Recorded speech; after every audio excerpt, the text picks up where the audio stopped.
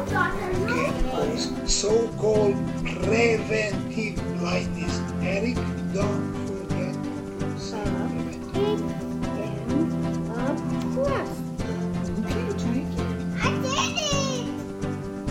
Med Family is a show about a family journeying through medical school with kids and navigating married life. Tag along to see how we got here and where this journey is taking us. Hello, welcome to another week of our podcast, Med Family. I am your host, Eric Acker. This week we are going to try to go over just some of the happenings that we have come across. And, of course, joining me this week is Karen. Hey, guys. We are still not quite together yet. She's still back in Warner Robins. I'm out here in Kansas City. So we are making this work remotely again. We're trying at least. Yeah. We're trying the audio. I know the audio quality hasn't been as great as it probably has been in the past for our podcast, but I always felt like Karen brings a little extra to the podcast that me monologuing for 30 minutes can't quite bring. So I'm just happy to have her and finding a tech solution that quote unquote works. Ish. It works ish. Yeah. But I think if I had one more piece of technology, I could probably make it work more seamlessly. But at this point, I'm not sure if it's worth the $10 to go to the store to get. So we're going to make do with what we got. So kind of keeping with our theme, this is obviously the match cycle. We are about 2 weeks into it. So last Wednesday we submitted the applications. Well, it was Tuesday, right. I think we submitted it, but Wednesday it went live to the programs. And we have been getting emails through the ERAS program. And so we've been kind of dealing with what those emails tell us. Some of it's just simple, hey, thanks for the application. We'll reach out to you in the future if we want to invite. This is our timeline for interviews and when we expect to be able to have finished reviewing applications to start sending out invites. So we've gotten, I think, roughly 13 contacts from different medical schools that we've applied to. Or not medical schools, residency programs. And so we've had 13 programs reach out to us. We actually do have 2 interviews now as of today that we have successfully scheduled. And those go fast. Just for other people that are go ahead. Sorry. In this. Just for other people that are in this match. You get the email. You want to sign up for an interview within the first 10 minutes of getting an interview. With the first one that we got yesterday, Eric signed up for his interview, and then by a couple hours later, almost all the spots, but maybe 2 were filled. So they go quick. And I think ultimately your goal is to get, 7 to 10 interviews, because that gives you 80-90% chance of matching. I think that's correct. Is that right? Yeah, and there's each specialty has different statistics, but roughly you would say about every interview gives you 10% chance of matching. Yeah, so it's important to jump on those quick so that you can plan your interviews hopefully around other interviews and not have to make a judgment call on, well, I think I like this program better than the other program, and do I have what program do I have a better shot of actually getting into? Yeah, so our general strategy has been to also schedule them as early as we can. The most earliest interview slot that they have closest to today's date is what we try to pick, as far as its a feasibility. Obviously, if I'm in the middle of a rotation, sometimes that can be tricky, especially if they do want it in person. But thankfully, so far they've all been virtual. But we're trying to pick them early so and get them out of that kind of hit an interview, do the interview, get it out of the way, and that way if we get more interviews down the line, then we have room for those interviews to take place, and we're not cramming all the interviews into 1 week or a couple weeks, which can really disrupt the fourth year electives. Because I'm still on an audition right now. It doesn't look great if you're missing half your week. Yeah, well, and in addition to that, you want to be able to have time to prepare for each interview. So if you can space them out at least a few days or a week apart, that way you're not because as much as you did the research before you applied, we didn't have enough time to go in depth on absolutely every single program, right? But you want to sound intelligent in your interview and actually know about the program and why you want to go there, or what the positives are, what the possible negatives are, all that stuff. So having the time and not having back-to-back interviews, having one on Friday and one on Saturday, where you might accidentally slip up and think that one program has something that it's actually the other interview that you had. They had that specific whatever sim lab or something. And so just giving yourself that ability to prepare, I think, is good, in addition to spacing it out so you're not ruining your fourth year electives and kind of and like you people. said, you kind of want to be able to be excited about each interview, and if you're going from one after the next, it's very stressful. At least for me, it seems like it would be a very stressful thing to go through, and it's hard to show how excited you are for a particular program when you are just so stressed out, and then you compound it by having one after the next. It's probably at some point going to show on your face. And these are virtual interviews, so that all they get to see is your face. So that's just kind of the thought process that we have there. As far as the program contacts, those can really mean a whole lot of something or a whole lot of nothing. We of course sent out applications to well over 170 programs, and 13 within the first week. Not a bad, I guess, return on investment. And those contacts don't really, most of them, so 11 of them basically at this point have just basically been, hey, we got your application, we're reviewing it, and we're going to get back to you at a certain date. There was one or two that also tacked on, we have supplemental information we want. So something to kind of, I have made this mistake, and thankfully Karen has looked it over. I'll kind of forward her the emails, and I'll look at them and just be like, oh, this is just basically an FYI. This is their process. I don't really want to spend a lot of time reading 5 paragraphs about how they process applications, which it's very thoughtful and very well put, but after reading 5 of them or 6 of them, you don't want to read any more. And Karen has noted a few times that hey, they actually have a supplemental application you have to fill out and submit back to them. Oh, okay. So that one I had to fill out some more information and send it back. No big deal. Which is different than the supplemental that the AAMC had you fill out. So something to keep in mind. Well, and then there was one that requested, so they requested that you do a Casper test, which was something that we had done, you had done, not we. Yeah, I didn't do it when I was going through my medical school applications, there was one school that wanted me to do a Casper, a situation judgment test or assessment.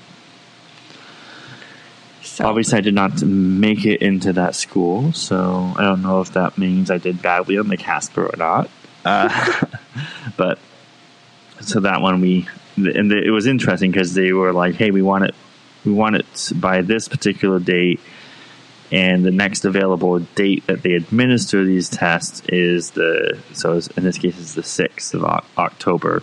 So we want you basically to get it done on the 6th. That was the only option available. So it's kind of an interesting hoop that they make you jump through before you even get an interview. It's interesting. We're going to do it because, hey, at this point we can't be picky.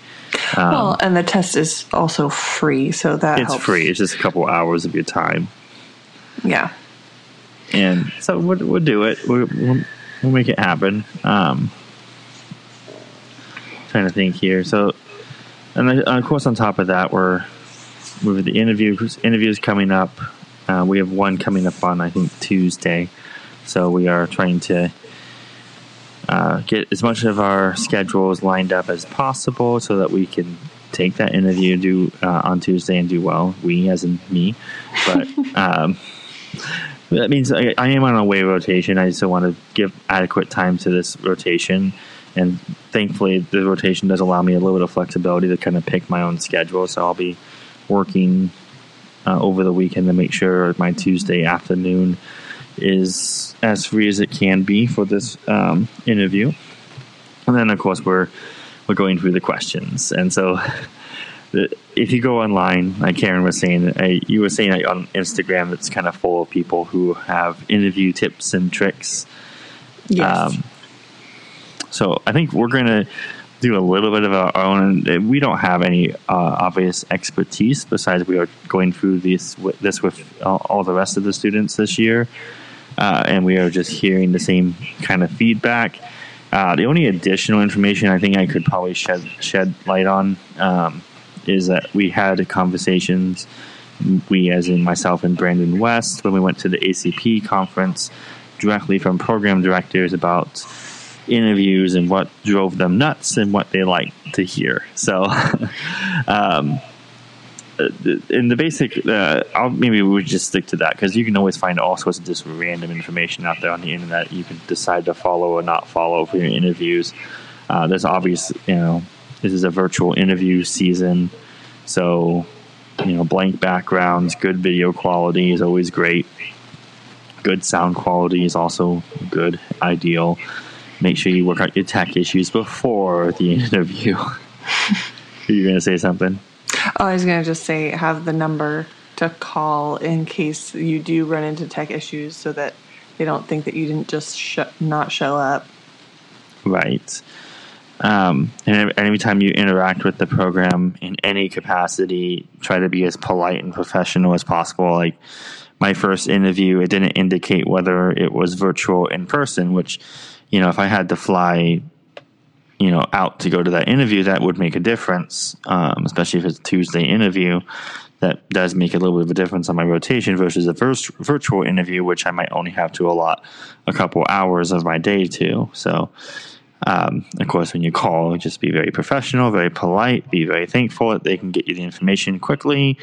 And in and out. You don't need to. Don't be rude. Don't be abrupt. Don't be like, oh, why didn't you guys include that information on the?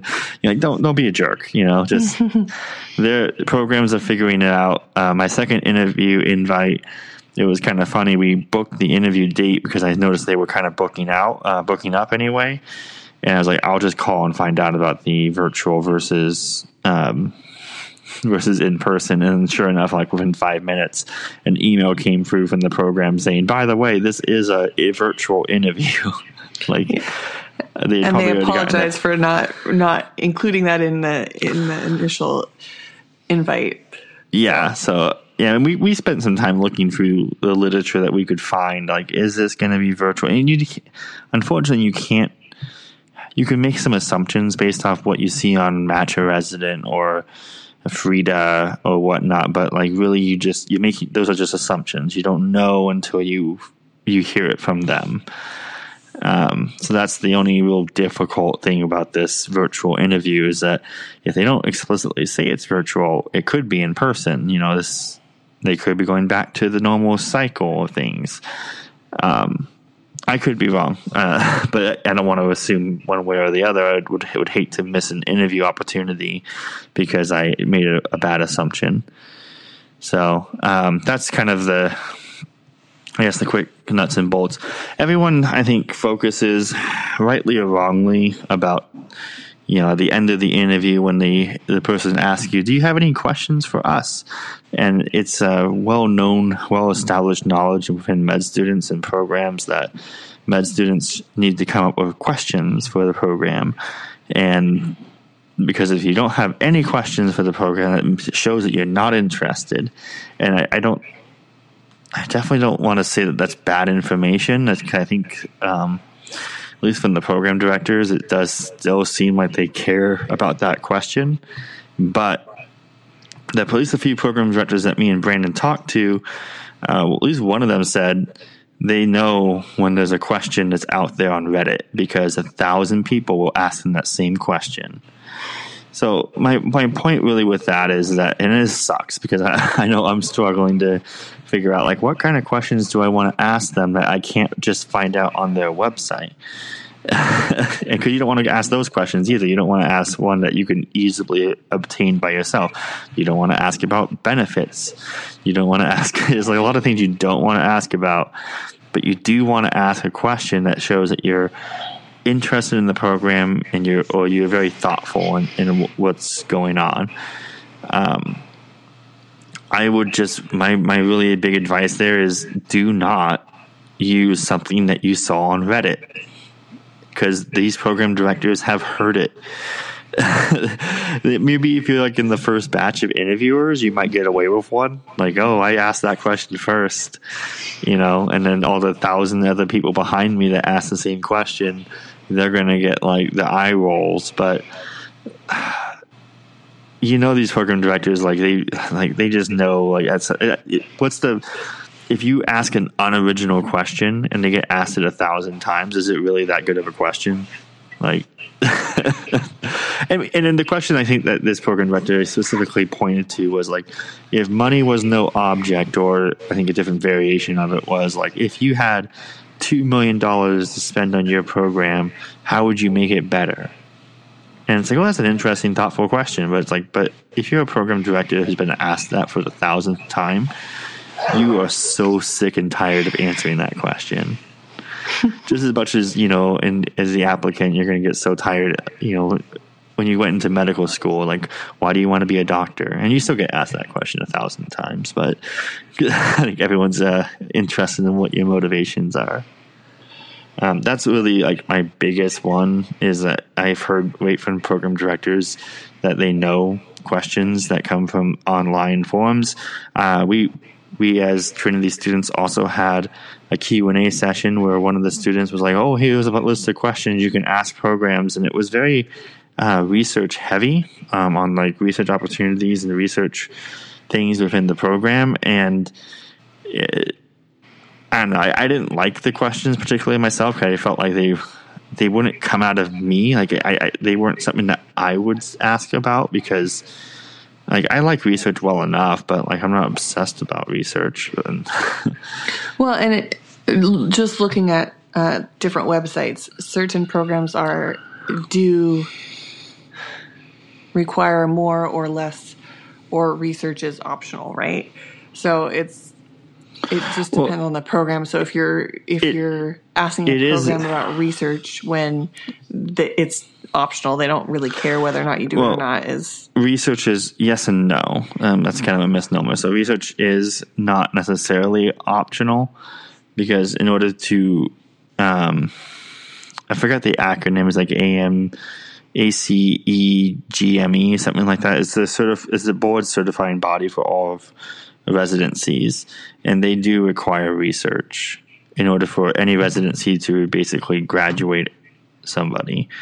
So whether you're family medicine, psych, or surgery, you will have to do some kind of research, which is why the research on the application plays some kind of a role, because if you've done research before, it means that you can continue to do research. If you have never done research before, it's possibly a red flag that you might not be up for the requirements in residency. That being said, I still am not a huge, I'm not going to be someone probably who's going to churn out 10 papers a year. I just don't find some of that minutia, for lack of a better word. I mean, not all research is minutia, but some of it is, to be particularly compelling. Like, for example, we went to a journal club with this particular program last week. Great venue, great time with the residents. And they went over, I think, 3 or 4 different articles that were very pertinent to the field and the specialty that we're in. And they went through all published articles that were published in the leading journal for this specialty. And they went through each of these articles and basically tore them apart really tear them apart, or at least go, the research is interesting, but it doesn't change how we practice. Because the sample sizes were too small, or they didn't control X, Y, and Z. And so it's like, well, while this research is interesting, it doesn't change how anyone practices. No one's going to change how they do things. Like, so it's, and again, I'm not saying that research is bad. You shouldn't do it. We do need good research. We do need good advancements in medicine. I just don't want to be that guy who turns out 10 papers a year that get published and doesn't have any real impact. Like, I wouldn't mind doing research that I feel like would be impactful research that will change how we practice medicine or will innovate in medicine in this particular direction. I just don't want to be a research factory, I guess.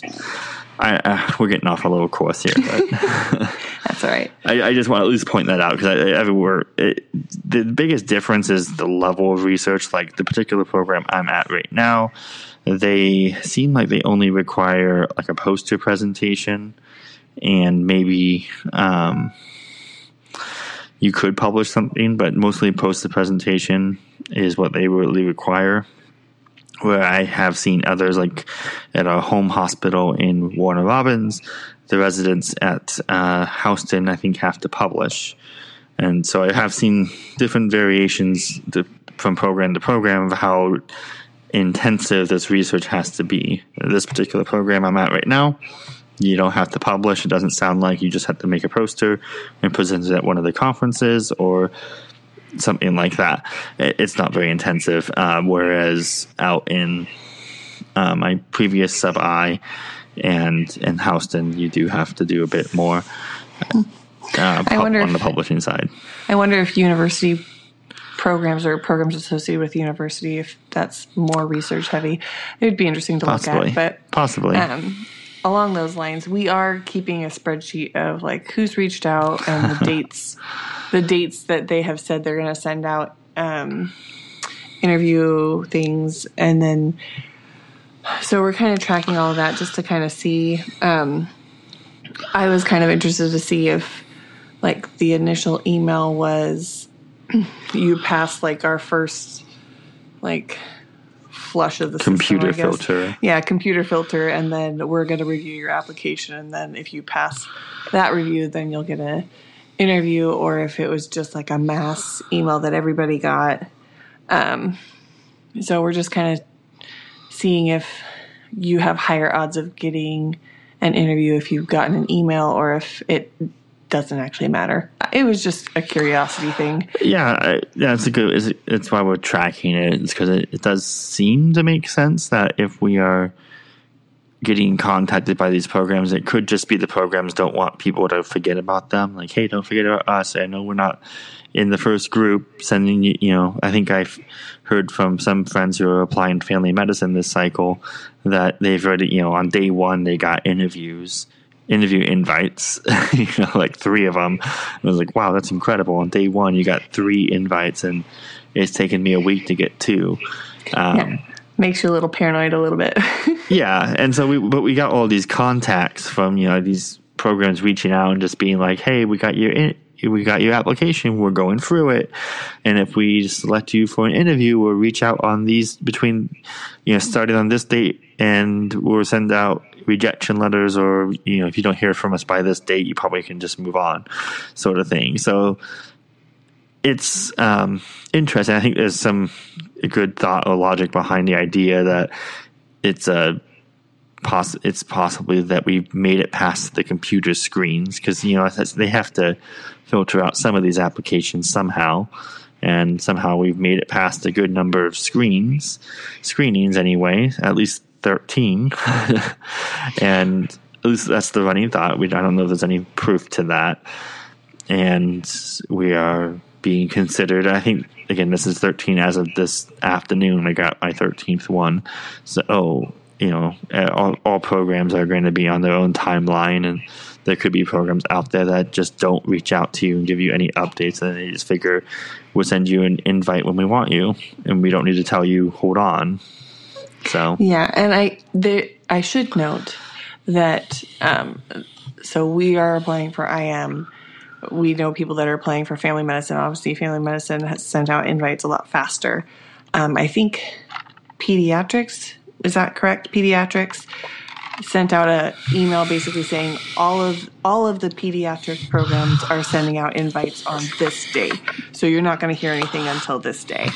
And I think that's true of some other specialties. Yeah. So I guess it behooves you to know what your specialty does so that you don't get all... You don't get really nervous. Because the first day when Eric was checking in with people from Family Med and they already had interviews, I know it worried him a little bit. And so then we're like, okay, well, let's reach out to people who have already moved on to residency, who have matched in an IM program, and see what we should expect. And so that's what we did. And that kind of made us feel a little bit better. Yeah. Yeah. Well, and I mean, there's some specialties that won't send out invites until the 14th of November. And we're sitting on the 4th of October, so it's at least another month and a half you won't hear anything. And it's going to be, it would be very nerve-wracking, I think, if you're just like, I don't understand what's going on. Why haven't I heard anything? And it's really, like Karen's is saying, like there's a group of, some sort of affiliation group they all work together in, and they've come to a consensus that we won't send out invites out until this particular date to give us plenty of time to review the applicants and not, I guess, undercut each other's programs or whatever. I'm not sure what the deal is exactly, but there's quite a few specialties that are doing that. So it does make sense to, if you're looking at pediatrics, general surgery, orthopedics, whatever, that you might want to try to feel around and try to see if there's a particular date out there that these specialties tend to collaborate around. Mm-hmm. So, so that's what really essentially what we're trying to do. We're just tracking. We're preparing. So as much as you're also preparing for the questions you're going to ask the program, I feel like it would be very foolish if you spent all your time trying to figure out what the one question you're going to ask at the end and not have any answers for the questions that you're going to be asked in the basically the meat and potatoes of the entire interview. So we've been scouring some of the internet for some questions, especially if you can find, sometimes on Reddit you'll be able to find some, like, hey, this particular program has these questions that they typically ask from the program directors, or these are the format. So the interviews, and generally speaking, the program will let you know a couple days before what the format will be. But getting kind of a working list of questions that you can practice your answers to and work out, like, how do you want to do it. And I saw one guy who posted a couple years back on Reddit, and he made an excellent point. Like, try to think of like 3 different things that you want to come across about yourself, like 3 attributes that you want the program to kind of get through your entire interview process, and then you got to figure out a way to kind of work those into every one of your answers. Not everyone, but like, periodically try to work those in, because you want the program to walk away thinking, hardworking, reliable, etc. Like the 3 things that if they think of you, it should come to their mind. So that was, I think, interesting advice. I think that can help guide as well how you answer certain questions, is keeping those 3 things you want them to think about you in mind. And then, of course, practicing those questions, practicing your answers to the questions, so that it doesn't sound like you're completely unprepared, but you don't want to sound like a robot either. So it's a delicate balance. Yes, and don't forget, we used Match a Resident as well as the Explorer tool, but like Match a Resident, they have reviews from people who have interviewed there before, so that's a very easy, quick, like, I can log on, I can go through and read about what these people thought about the program, about what they thought about their interview process. And it might be a little bit different because some of them, obviously, the reviews are from before when it wasn't virtual. Some of them do still have newer ones that are from virtual. But yeah. And be aware that if you have like a open forum with residents, those are recorded. So they can be. The warning I've gotten from a lot of residents is that sometimes they are recorded, or sometimes there is a staff member kind of lurking in the background. Maybe not of one of the residents, but like they're lurking in the room, the Zoom room or whatnot, and listening. So anything virtual, just as much as kind of what I was taught when I was working at the Vancouver clinic in regards to how you send emails, is that anything virtual, just assume that somebody else is going to get their hands on it at some point. Once you send it, it's no longer within your control. You can no longer control how it's perceived, how it's read, and who gets to read it.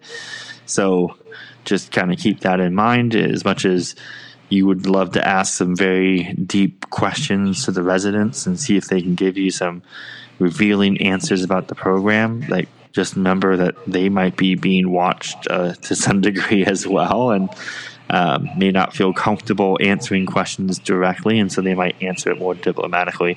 And that's another reason why it's good to have questions for the residents that don't come across as like, what's terrible about this program? What do you hate about it? Like, what makes you, maybe find some questions and that will be more revealing about what they don't say.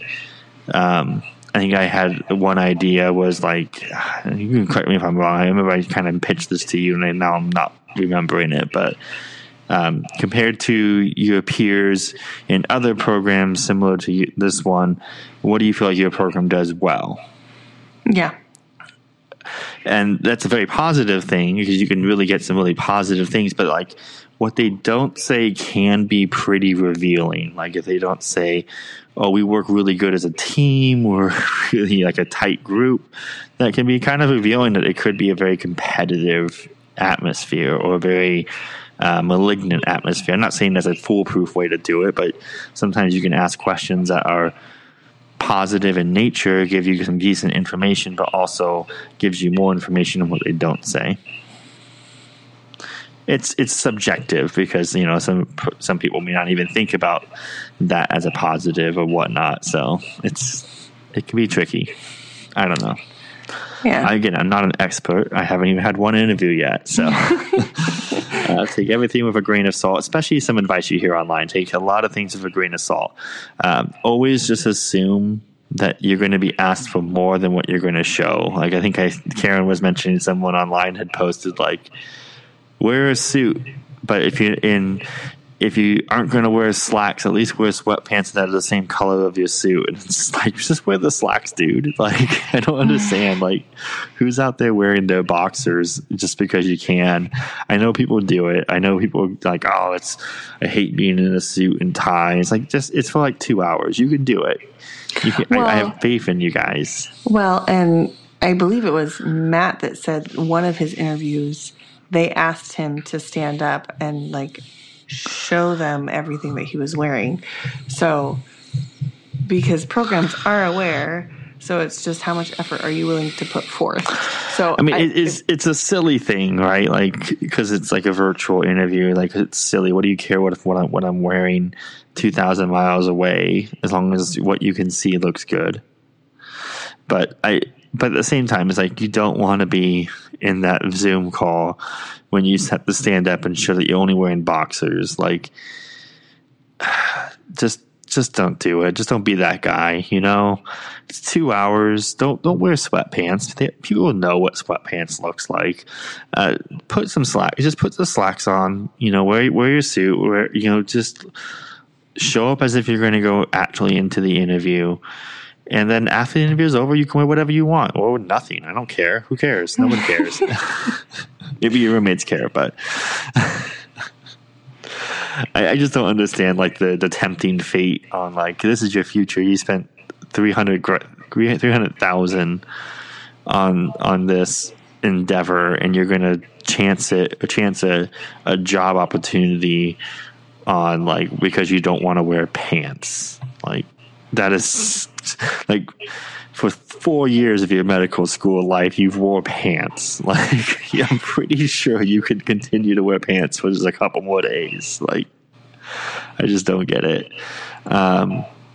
So don't make a mistake. Again, it's like this shouldn't even be a question. It shouldn't be like, oh, well, if you're not going to wear pants, then at least wear sweatpants. And it's like, well, I mean, if you're not going to wear pants, just go naked. Why not? You know, like, just go full. Okay, Karen's like, no. No. Okay, don't take that advice, I guess. How weird would you feel? That would be very awkward. Yes. The video would suddenly cut out, like, oh, I'm having some technical difficulties. Oh, I'm so sorry. Yeah, all that to say, our plan is to probably set up everything the weekend before, make sure that his computer or iPad or whatever he's using is elevated enough so that his head is somewhat centered in the screen. Make sure that his lighting is fine. Probably, I don't know if you have windows there or not, but probably close the blinds so that the lighting doesn't change during your interview. Daylight basement. Yep. Get your outfit ready. Know where it all is. Steam it.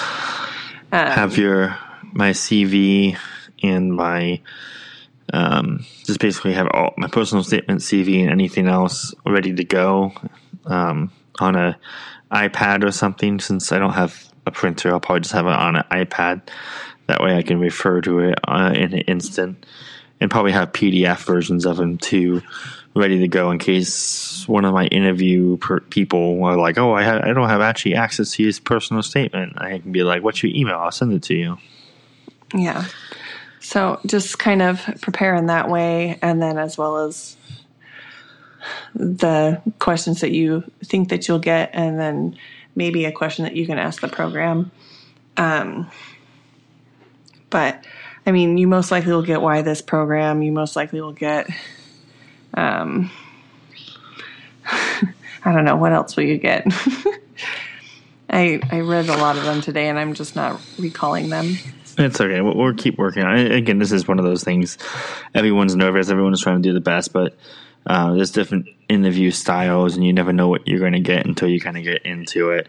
But I guess one of the things I like to try to keep in my back of my mind is that there are some interview styles that are very casual, and to be careful not to get too lulled into a sense of casualness that you maybe let your guard down, you lose a little professionalism, because there are some interviewers that style where they just kind of want to get to know you and they just chat with you, and it's good. That's a very good interview style, but then you kind of forget that you're actually in a very professional interview and you might say some things that you would otherwise not say. So just something to kind of always keep in the back of your mind, even if you're feeling very comfortable with this particular interviewer, that you still don't want to you don't use profanity, don't use slang, don't get too familiar with this interviewer. Try to keep it professional. It's okay to connect with people. You can connect with people in a professional manner. Just be careful of what you say, and you don't want to give away too much that things that you don't need to tell them, or anything like that. Like information that is not something that the program has a right to know. Like for women, programs should not be asking about family planning decisions. The program should not be like, oh, so what are you doing to not have children for the next 3 years? Like that is an inappropriate question. You shouldn't have to answer that. I don't know what, questions that guys can get. Maybe religious affiliations, guys and girls can both get those questions. But you could get into a very comfortable conversation and then give up that information that is really none of their business, that they can then turn around and use as a way to decide whether or not they want to have you in the program or not. So you don't give them weapons that they can use against you, I guess is my point. Yeah. It's not an adversarial situation, but I know that I'm making it sound very adversarial but they're supposed to be getting to know you, just making a decision whether you'd be a good fit for their program, but you don't need to give them reasons to not take you on as a student or as a resident. I don't know. To try to thread that line. Karen, a quick little home front update because I'm not at home. I'm assuming just based on our conversations today that Karen's home front operations consist of killing cockroaches. The weather has changed, and we didn't. Normally, Eric sprays every 4 to 6 weeks, and we missed one. So normally the rule of thumb is if we kill 3 cockroaches in the house, it's time to spray. So those little suckers can find a way in anyway. But so I guess I'm spraying. This will be the first time. So I'm trying to come up with a plan to keep the kids entertained so that I can have some time outside by myself to spray and not have little humans running around. So yeah. Yes. But we're at 36 weeks? Yeah. Sounds about right. Yep. So it'll be interesting. I'm trying to get the house clean before Eric gets home and his mom comes into town so that we have some help when a baby makes her debut, whenever that may be. And we're still working on names. Yeah. I think somebody did give us a name, Joe. Thank you. But I think I accidentally shot it down really quick because it was the same name as the person, someone from Arrested Development. And I was just like, I don't know how I'm going to use that name. And he did tell me it was actually I think he said Russian, for Anastasia or something like that. Like a shortened version of that. But the damage was done. Eric's really good about shooting down names. Not so good about throwing them out there, though. I feel like early on I gave a solid dozen names that were solid, and therefore I'm done. Sure. And honestly, I'm doing our daughter a favor because some of these names they're going to be twisted into horrible nicknames, and I think I'm doing our daughter a favor that she doesn't have to deal with that. And yeah, I'm not going to apologize for making her life better. You're the worst. Karen's shaking her head. Obviously, on a podcast, you can tell. I have thrown out so many names. So many. I'm just saying, you're not thinking of what the shortening of the name will do to the kid. What's the nickname that's going to come along with that name? Can anyone pronounce that name? Again, she just rolled her eyes. It's great for podcasting when they use facial expressions to answer respond back. Anywho. Yes. Anything else to add besides the eye roll? Besides the eye roll, I don't know what's wrong with my names. They have good meanings. They have great meanings. So commonly used. Mm-hmm. Yes, but Greta is a name for old people or teenagers who yell at adults. I know, you did ruin that one for me after reminding me that, but you could do otherwise. Yeah, otherwise it's great. You don't like Eloise. I didn't say I didn't like Eloise. Yeah, you did. You nixed it really early on. We'll talk. Anyway, so I'm just going to cap us off. If you want to follow us on MedFamilyMD on Instagram, that's our kind of our active social media location. So you can follow us there on Instagram. If you have any questions, shoot a message to Karen through that. Karen is the curator, does all the Instagram stuff. and she can forward any questions you have for me or for her, and we would either address it on the program or we will just address it directly with you. And then if you want to subscribe to our podcast, any of the major podcasting sites, Apple, Spotify, Stitcher, Amazon, all places where you can access our podcast. So feel free to subscribe on whatever of those is your favorite. And if you want to leave us a 5-star, that's always great. Otherwise, we're on our way rotation for like 2 more weeks, and then we'll be back in the same town, at least indefinitely at that point. But yeah, we will, I guess, talk to you guys next week. Bye, guys.